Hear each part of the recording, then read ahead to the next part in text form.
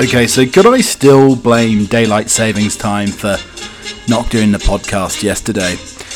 Look, I made an oath to you to do 2 podcasts over the weekend, which I'm going to do, which I'm doing. I'm providing to my promise.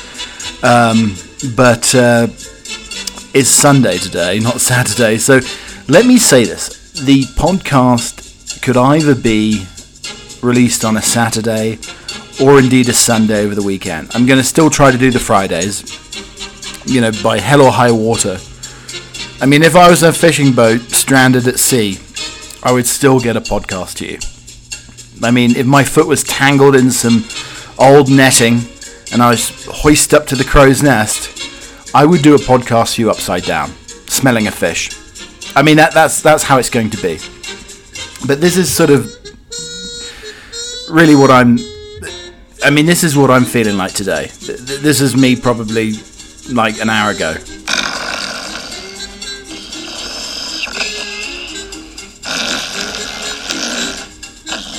I mean, doesn't that guy sound like he has sleep apnea? What else have we got here? I mean, do we have another option?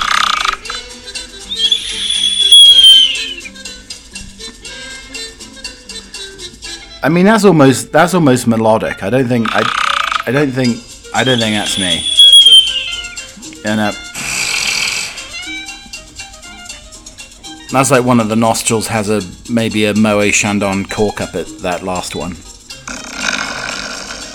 I'm afraid that could be me. The bristling walrus. The bristling walrus could be me. I'm afraid to say. Oh no, I really don't want to be the bristling walrus though, but a little tusky in the morning after a bit. I tell you what's revitalizing though. And I know a lot of people have thought about this before in the morning. And that's why they do have Indian buffets. They have the curry buffets in the morning, so you can get your brunch at the weekend and have a curry. I think a curry has restorative values, and it really has the essence of invigoration and rediscovering oneself after very little sleep. I wasn't hitting the gin and tonics last night. Promise you that. I mean, that wasn't the case. It's just not very much sleep, and a butler does need a little bit of shut eye at least. I'm always an early riser, but I do need a little bit of shut eye to get up to speed, especially on the podcast. You guys are so challenging. I mean, you push me to the limit here, to endeavours that I'd never thought I would be able to succeed in. So for you, I thank you for that, without a doubt. Okay, so keep calm and cauliflower cheese. I'm Chappie, and it's 71, episode 71. And I mean, some of the things that we may or may not be discussing today. Teabagging darts. It's certainly the epitome of probably the worst, the most awful breakup that a British man could have. Could be the teabagging darts. Explain a little bit more later on. Stay posted. And also rice pudding. Have you grown into rice pudding? I mean, it's something that is an acquired taste. But have you grown into rice pudding? Also, a little session, a new game maybe of jar or pouch Russian roulette.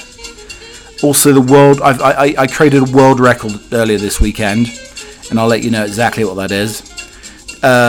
Something we talked about briefly, but are you an Orange Ski Suit fan? I'm not. I'll tell you why. The little Irish quartet, the girls who sung from Bewitched, were singing about sex. Oh, what a surprise. And we never really looked at my shoveling techniques and how it may lead and transcend to other areas of my life. Also, the red phone boxes are finding a new calling. I mean, isn't that exciting? I do love the red phone boxes. I always feel I'm going to turn into Doctor Who or something when I peer out of there, or maybe some sort of British Superman with, maybe tea bags hanging from my nipples and, Times newspaper tucked into my belt. What else? Maybe a jar of marmalade that I could toss at some opponent coming by. I mean, I can see that. I can see that definitely being a thing. I mean, obviously, I'd have the Austin Powers Union Jack Speedos on over my pinstripe suit. I think that would be the Superman look for the British man. If the Superman was British, which I know Henry Cavill's British, but he plays an American-sounding Superman, without a doubt. So we talked about phone boxes. We never talked about the suckers on an octopus yesterday. Boris Johnson charmed a housewife. Well, it seems like he's charmed many housewives before. And got $450,000. I mean, it sounds like he's almost a political gigolo there. The mosaic from Kagalula's party boat returned to a museum. Call yourself middle class. The study that tells us why. Tough, chewy, and not as good as oldie. Amazon's fillet steak fails the taste test. Also, nectar from the gods. Hot cross bun, bread and butter pudding. That sounds absolutely amazing.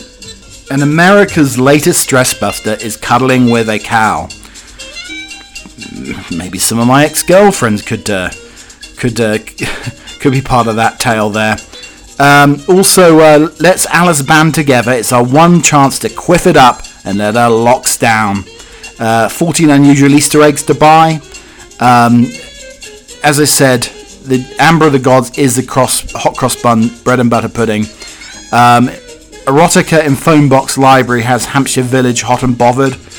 So we have maybe some of those stories. As I said, we may or may not be talking about those, but we are going to have some enigmatic English eccentric habits coming along the way, and we may have a fireside butler ghost tale. That sounds rather wonderful, doesn't it? It sounds warming. Maybe a little. Again, we've got more snow coming. I mean, it's 60 degrees here in Colorado, and there's another 4 inches of snow. And I'm only just finished shoveling my way out. Not very effectively, as I said. All will be revealed later on.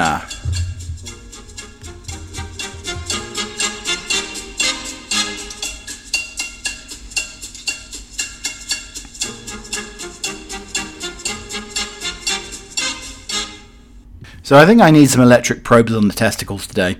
Not because I enjoy that, but to remind me, because I started talking about the restorative effect of an Indian curry, and then realised I didn't even have a curry for breakfast this morning. Well, I had a Thai curry, so it's a little bit healthier, a little bit more lemongrass, fragrant, lots of vegetables in there, chicken and a nice sort of peanutty, coconutty broth.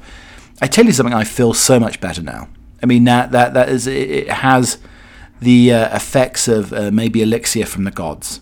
That curry taste and smell in the morning. I don't know if I could do it if I had absolutely got rat-arsed and had a few too many beverages. I don't know if the Thai curry could hit it. I think a samosa and the Indian food would be fine if you've had rather too many drinks. But the Thai, I don't think it would have the same effect. I think it might sort of curdle in the stomach slightly. So red phone boxes find a new calling. Thousands more traditional red phone boxes are to be revived by local communities and could be transformed into museums, libraries and homes for defibrillators. BT has revealed that almost 4,000 of its phone boxes across the UK are up for grabs, since being made largely redundant by the use of mobile phones. Since 2008, more than 6,600 phone boxes have been taken up by communities for only £1 each, an adopt a kiosk program. Phone boxes have been transformed into defibrillator units, history museums, art galleries and book exchanges. The first phone box library was set up in Westbury Sub Mendip in Somerset in 2009 after the local council cut funding for the area's mobile library. The parish council purchased the box and residents put up wooden shelves inside and donated their own books. Since then, other libraries and villages in libraries have been created phone boxes, while in Cheltenham 10 boxes have been transformed into miniature art galleries showcasing the work of local artists.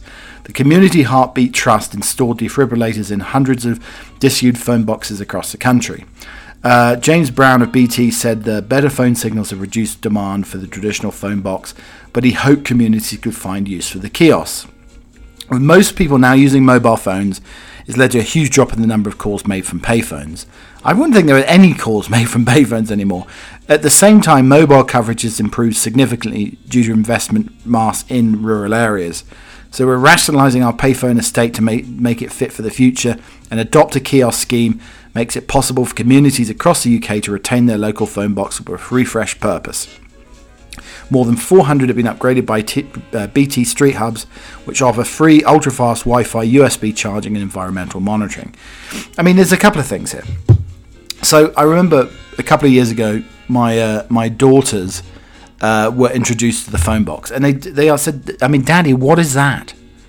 It was like seeing a dinosaur for the first time, and they're thinking it's like from a bygone age. I mean, everybody uses phone boxes back in the day. I mean, you went in there knowing that there would be an incredibly strong smell of urine, because people decided when they get pissed to go and pee in a phone box. I mean, I guess it's a little bit like a urinal, but you know what? On a summer's day with that door shut, it gets rather musty. So, I mean, you get the joy of that. You get all the graffiti in there as well. And also, talking about defibrillators, I mean, could you get a bigger fella into a phone box? I mean, that's the whole thing. If you've got a wide girth, how could you get into the phone box to have your heart restarted? Or would the leads, I mean, are the leads stretchy enough to, to stretch to a big bloke who had a heart attack but is too big to get into the phone box?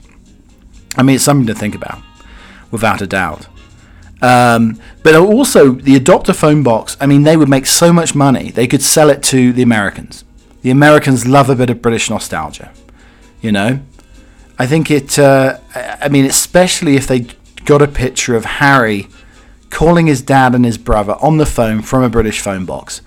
I mean, you could make millions on that. You could sell those phone boxes on eBay for probably $1 million, £1 million, without a doubt. You know, and it would be great to have one, crown on top of it, and it starts ringing. And Megan goes along, answers it.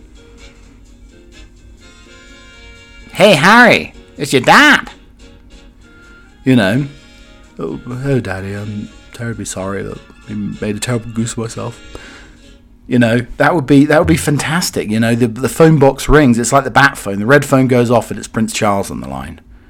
I mean, who'd pay money for that? I mean, if it was Prince Andrew on the line, you know, maybe not so much. Maybe it would be out of order. We'd hang that little sign around it saying "out of order, don't use," and it smells of pee and poop. And PG Tips has made chocolate teapots a reality this Easter. PG Tips' latest Easter launch is about as useful as a chocolate teapot. Oh wait, it's actually a chocolate teapot, and it's brilliant. In all seriousness, we were stumped when we found out this wasn't an April Fool. It's that time of year, obviously, and can't wait to get our sticky hands on one.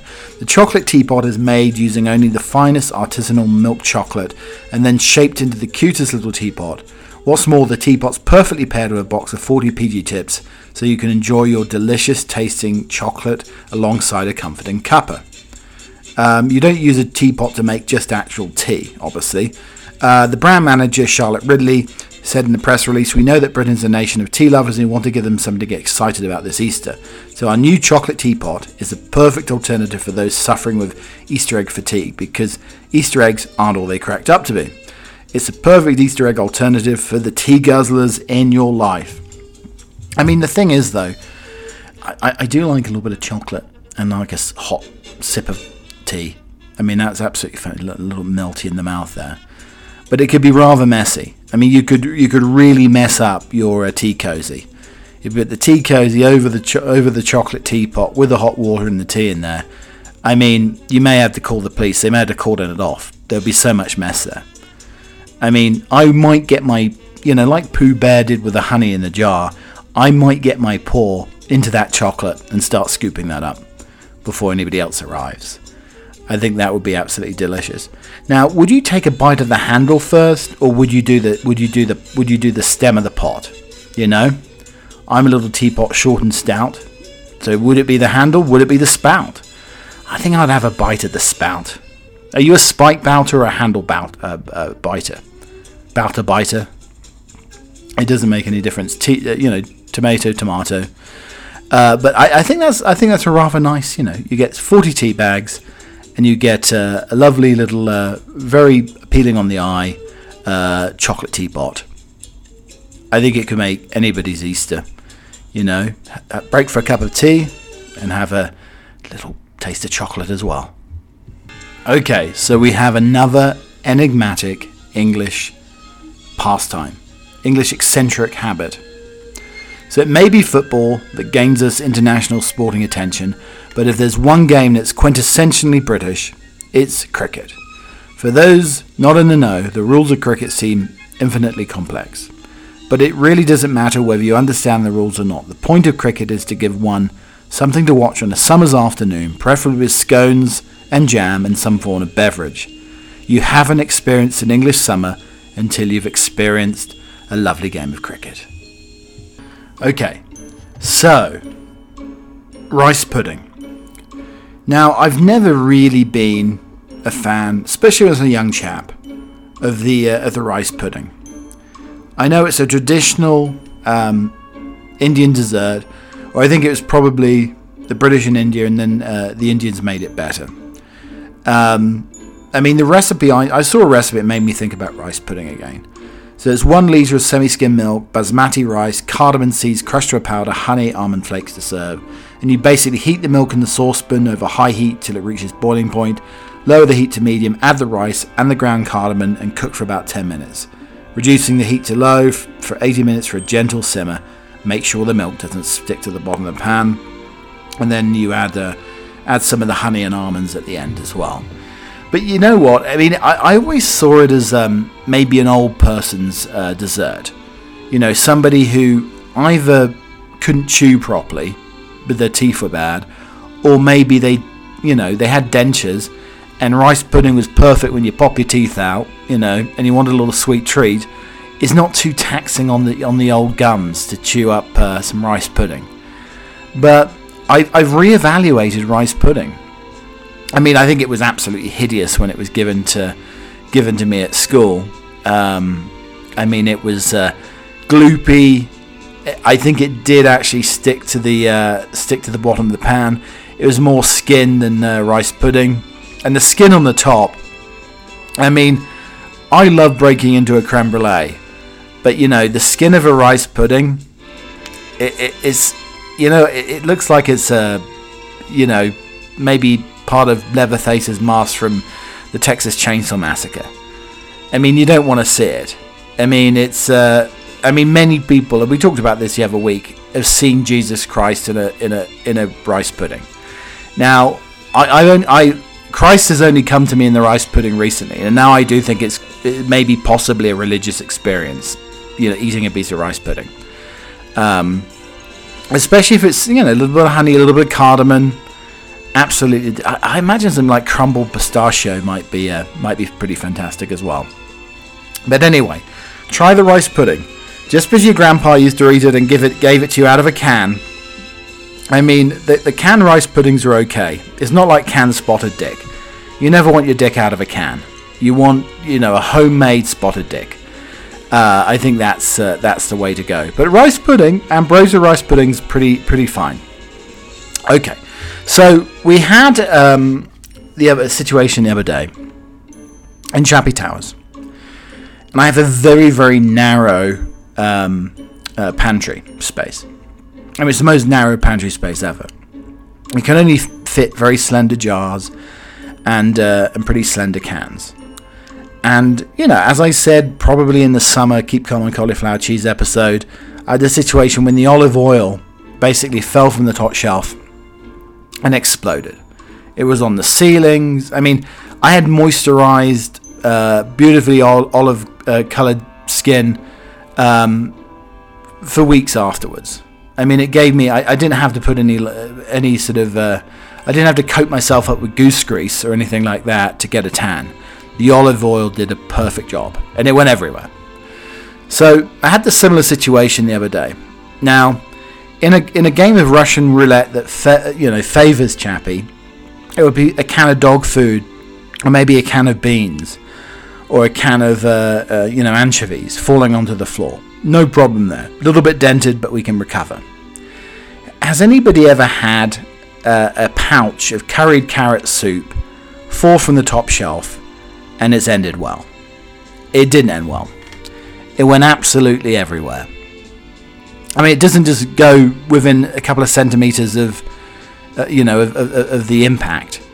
I mean, this is what happened probably. If we had the situation, the Yucatan Peninsula after the Jurassic Age, and the asteroid hitting was a similar effect to an asteroid pouch of carrot coriander soup tumbling to the floor, going like the clappers, and exploding everywhere. I mean, it's similar. I mean, I'm surprised it didn't wipe out the Earth and give us an ice age. Instead of ice, maybe rain falling carrot coloured with a dash of coriander and a bit of spice. I mean, it'd be worse than acid rain. And a rainfall of carrot coriander soup, as I had the other day, there's a bit of spice to it. The acid rain is nothing compared to that. And it took a long time to find every piece of carrot coriander soup, because you don't want your dog licking it. I mean, a little taste of the carrot coriander soup, you might as well get the dog diapers out. That's all I'm saying about that. So there we go, a fantastic game of carrot coriander Russian roulette with a pouch. It's never going to turn out well for the butler. Okay, so suckers. Octopus has a secret skill to stay hidden. It takes a degree of cunning to avoid being eaten when you're a sea creature with soft body, no shell, and generous array of meaty arms built around nutritious muscle. Now scientists have revealed how the octopus draws on secret skill to keep its many appendages out of harm's way. A study, it sounds like a sort of underwater porn movie, doesn't it? Many appendages and the secret skill to keep it out of harm's way. A study has found that each tentacle has the ability to detect light for itself. When illuminated, it will already and usually react by slithering in the dark. This previously unknown behavior was discovered by accident. A team of Israeli researchers were exploring the ability of octopuses have to camouflage themselves. Their skin is covered in thousands of specialized cells called chromatophores and contain tiny pockets of pigments of different colors. By contracting and expanding these pockets, an octopus can mimic the colors and patterns of its habitat with extraordinary precision. Chromatophores are known to expand when placed in light. The researchers were trying to explore how they work, shining a torch on a common octopus recently hauled from the Mediterranean Sea. It refused to cooperate. Every time the light hit a tentacle, the arm would move away. This happened when the octopus could see, not using the two eyes in its head to see where the tentacle was. This was a surprise. It joins a long list of octopus skills. The animals have been regarded as highly intelligent and formidably dexterous. They can, for instance, twist off a lid of a jam jar from the inside. You know what? I think if I ever get a pet octopus, I mean, it'd be perfect, because I always have issues with the raspberry or strawberry jam basically being stuck, and under hot water you still can't loosen it.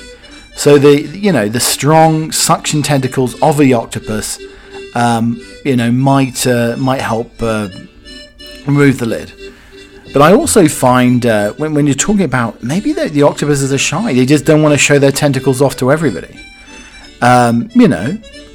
Maybe one of the tentacles is shyer than the others.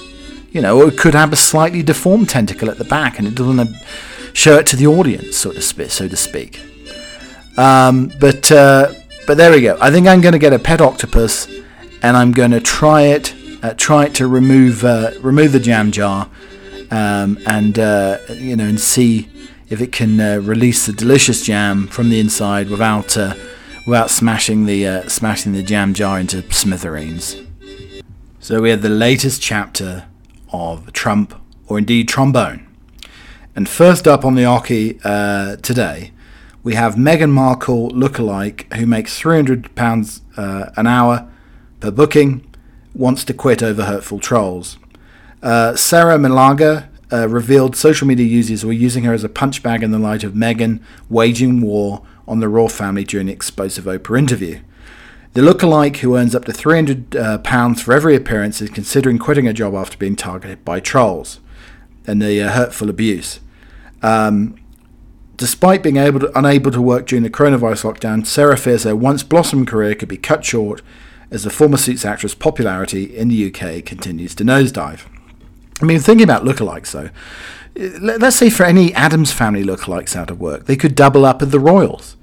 You know, Meghan could be Morticia, Gomez could be Harry, and of course Prince Philip, Uncle Fester, without a doubt. Or Prince Andrew could play multiple characters. Uncle Festering, maybe the understudy for Prince Philip, The Thing, and of course Lurch.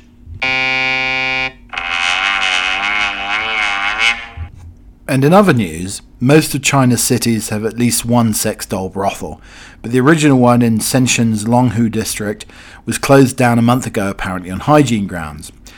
China's first sex doll hotel was sealed off by police with customers still inside. No punchline required. And Arnold Schwarzenegger is the man we would choose to lead Earth in the event of an alien invasion. A study of 2,000 British adults revealed the top 20 celebrities and public figures they believe would be best suited to deal with an alien invasion. Will Smith was close second to Arnie thanks to experience in dealing with the space creatures in his own iconic role in Independence Day and Men in Black. And National Treasure and animal expert Sir David Attenborough came third, and Bruce Willis and Tom Cruise after that.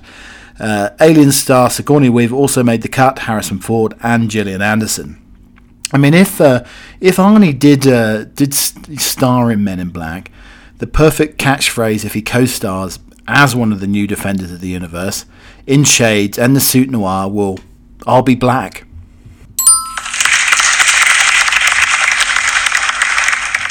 Okay, so we have a little thing I saw in Private Eye in the week, and it's Private Eye's Royal Interview Quiz.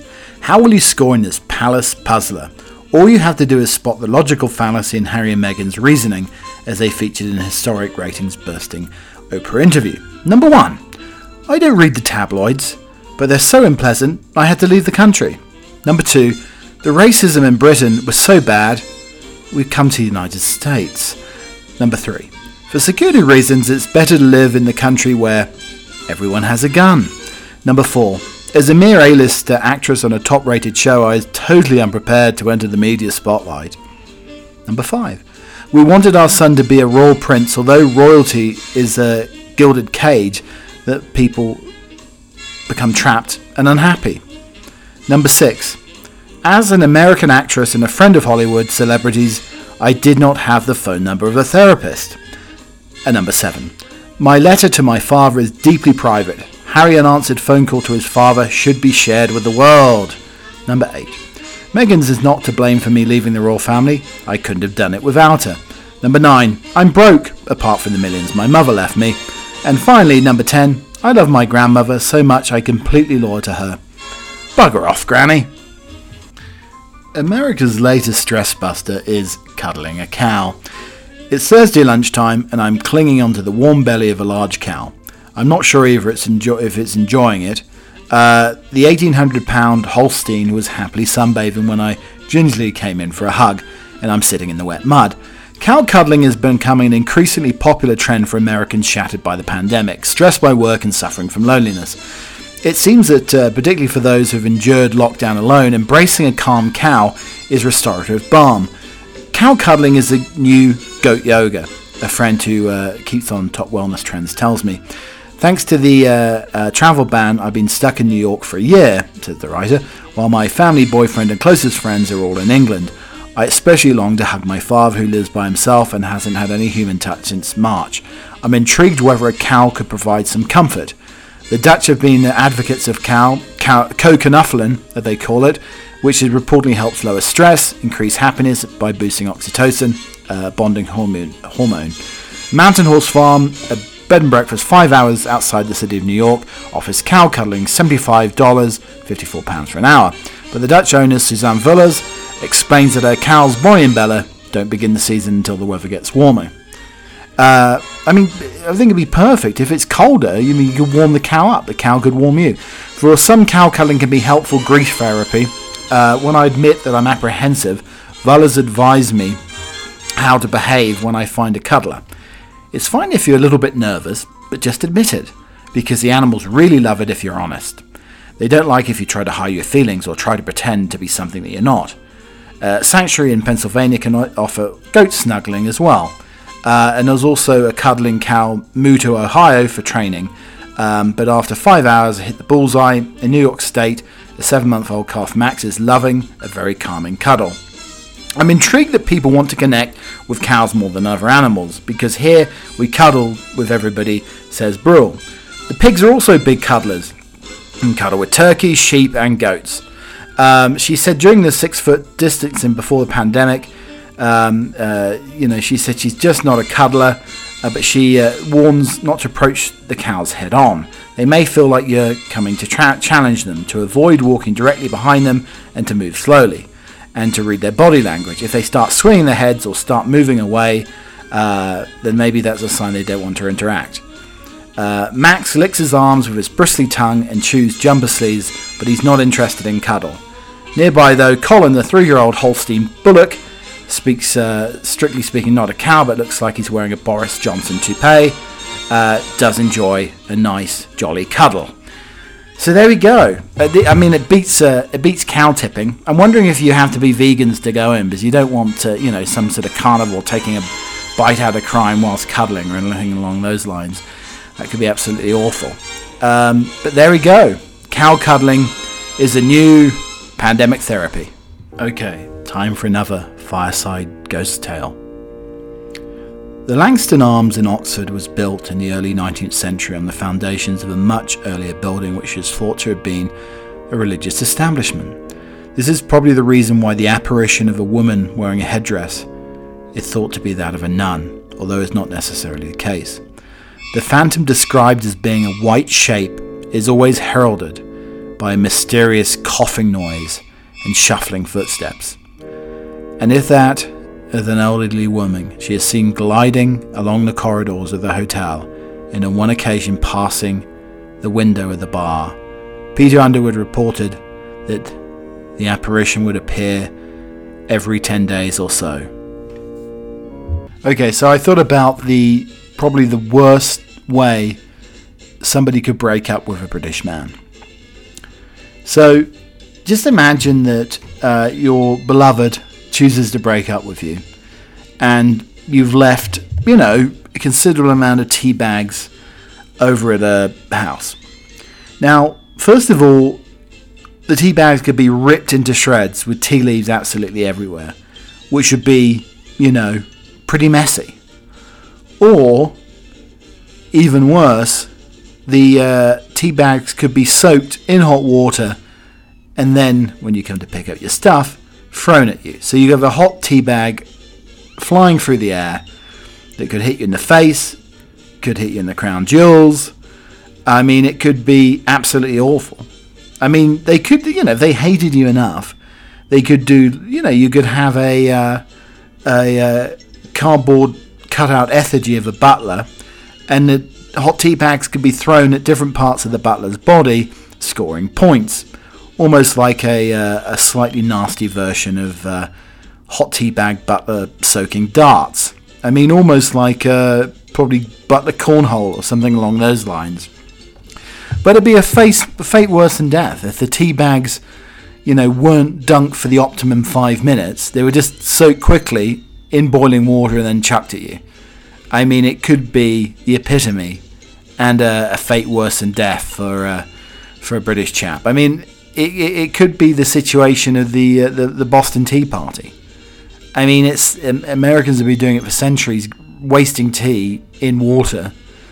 It's like the lady last year who thought she could boil water with the tea bag and the milk in a microwave. And the microwave never, ever gets the water hot enough. But there we go. Absolute torture. Firstly, all your tea bags not properly brewed, but chucked at you whilst dipped in hot water, and that stinging sensation of being struck on the head with a slightly lukewarm, tepid tea bag.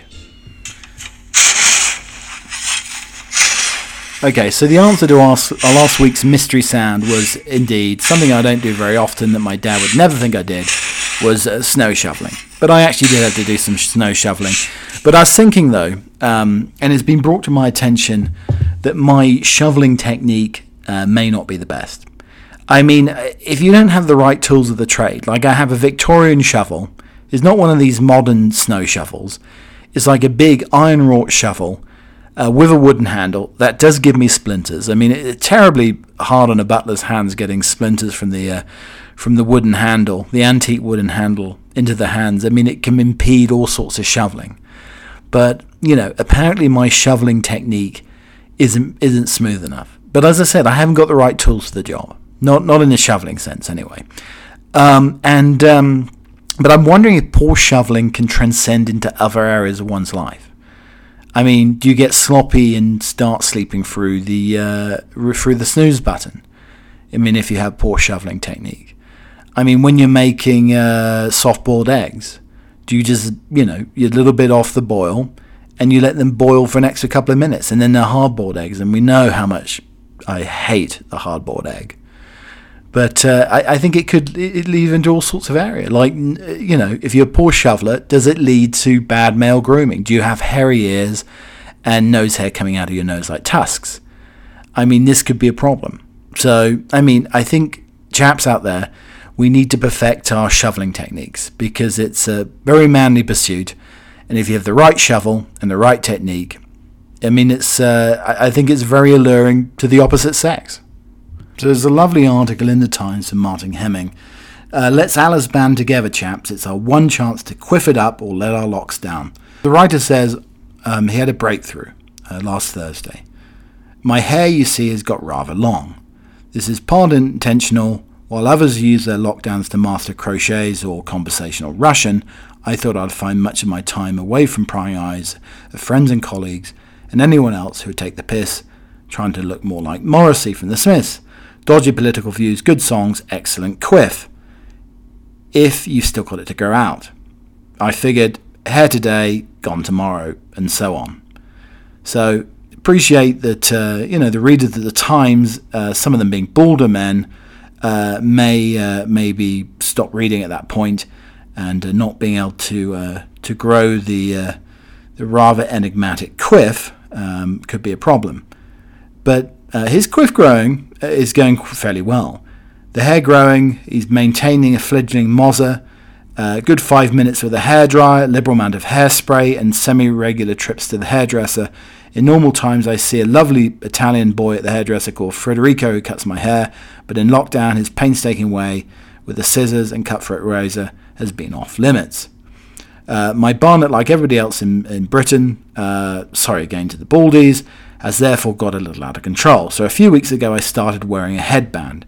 First keeping it in for the odd work video call to see if anybody noticed much, and then in public. I felt daring and pretentious, sporting this thin art of black plastic I got a few quid in Morrison's for. Nobody stopped me, as I hoped I'd say, gosh, you look like a very sexy footballer from AC Milan, like Paolo Maldini. All right, or maybe like Jack Grealish from Aston Villa. But for the most part, nobody batted an eyelid, and we're all in the same too hairy professional haircut deprived boat. See, I think this is the difference. I think in the UK, a man might get away with wearing an Alice band. I think in the US, I don't think I've seen any Alice bands. I don't see many Alice bands on ladies, but I don't think the Alice band in the US would go down very, very well. I mean, there's times when during the lockdown here in the US, I did think about maybe growing out a man bun. I hate to say it. I don't like the beards, but the hair at one point at the back could have been tousled into a man bun. I don't know if that point would make me breaking some sort of fashion crime. And you'd hear the sirens coming, I'd be arrested, and then the locks would be lopped off pretty quickly. But never consider the Alice band. I think I'll leave that to the Italian footballers and David Beckham, who can probably carry it off. I mean, we all have heroes and lookalikes that we want to, copy our image too. And my dear mother, in the 1990s, went for a stage of a certain rock band out of Manchester in the 90s, and I think she was a huge fan. I mean, she bought the anorak, pushed the collar up, and decided to go for the bowl on the top of the head look, where you just cut around the sides, brush it down, and all she needed is a microphone and just looking up to the microphone, and she could have been Liam Gallagher. I mean, she was a spitting image of Gallagher, without a doubt, and she had sort of mum Manchester moments in the 90s. It was sort of, I like that kid, I like that mum. So thank you very much for listening to the podcast, both Friday and today, Sunday. Keep Calm and Cauliflower Cheese 71. At Keep Cheese on Twitter, Keep Calm and Cauliflower Cheese on Instagram. You can follow all my nonsense and tomfoolery on there. And I'll be back again next Friday with another edition of Keep Calm and Cauliflower Cheese. But it's been a hell of a week, it really has. And it makes think of becoming old. And I saw a lovely quote by George Burns. First you forget names, then you forget faces, next you forget to pull up your zipper, and finally you forget to pull it down. And we finish with, a rather lovely poem. This poem is called Beautiful Us. Sweetheart, have you ever thought about how beautiful our relationship is? I wonder if it's possible for couples to be like us, so open to each other, having nothing to hide, honest, no fear, but only respect for each other, accepting unconditionally, loving without a break, anger that vanishes in a kiss, sometimes in just a touch, expressing love even when there is no understanding, trust to the core, enjoying the togetherness, encouraging the uniqueness, desiring to live long together, so playful, so naughty, so cute, so loving, so caring, so romantic, never I, always us. Maybe it's because the path our relationship has taken, genuine affection drew us together. We respected each other. Friendship took over and made our bond stronger. We loved each other's companies, had no expectations from each other. Our respect and friendship paved the way to trust. Trust made us share our secrets, our real selves. By sharing, we exchanged our hearts, our lives, and our love. And God blessed and approved our love because He made us for each other. Our love is a mixture of our relationships which make us unique. Darling, we are so beautiful. Cheerio, chaps and chapasses.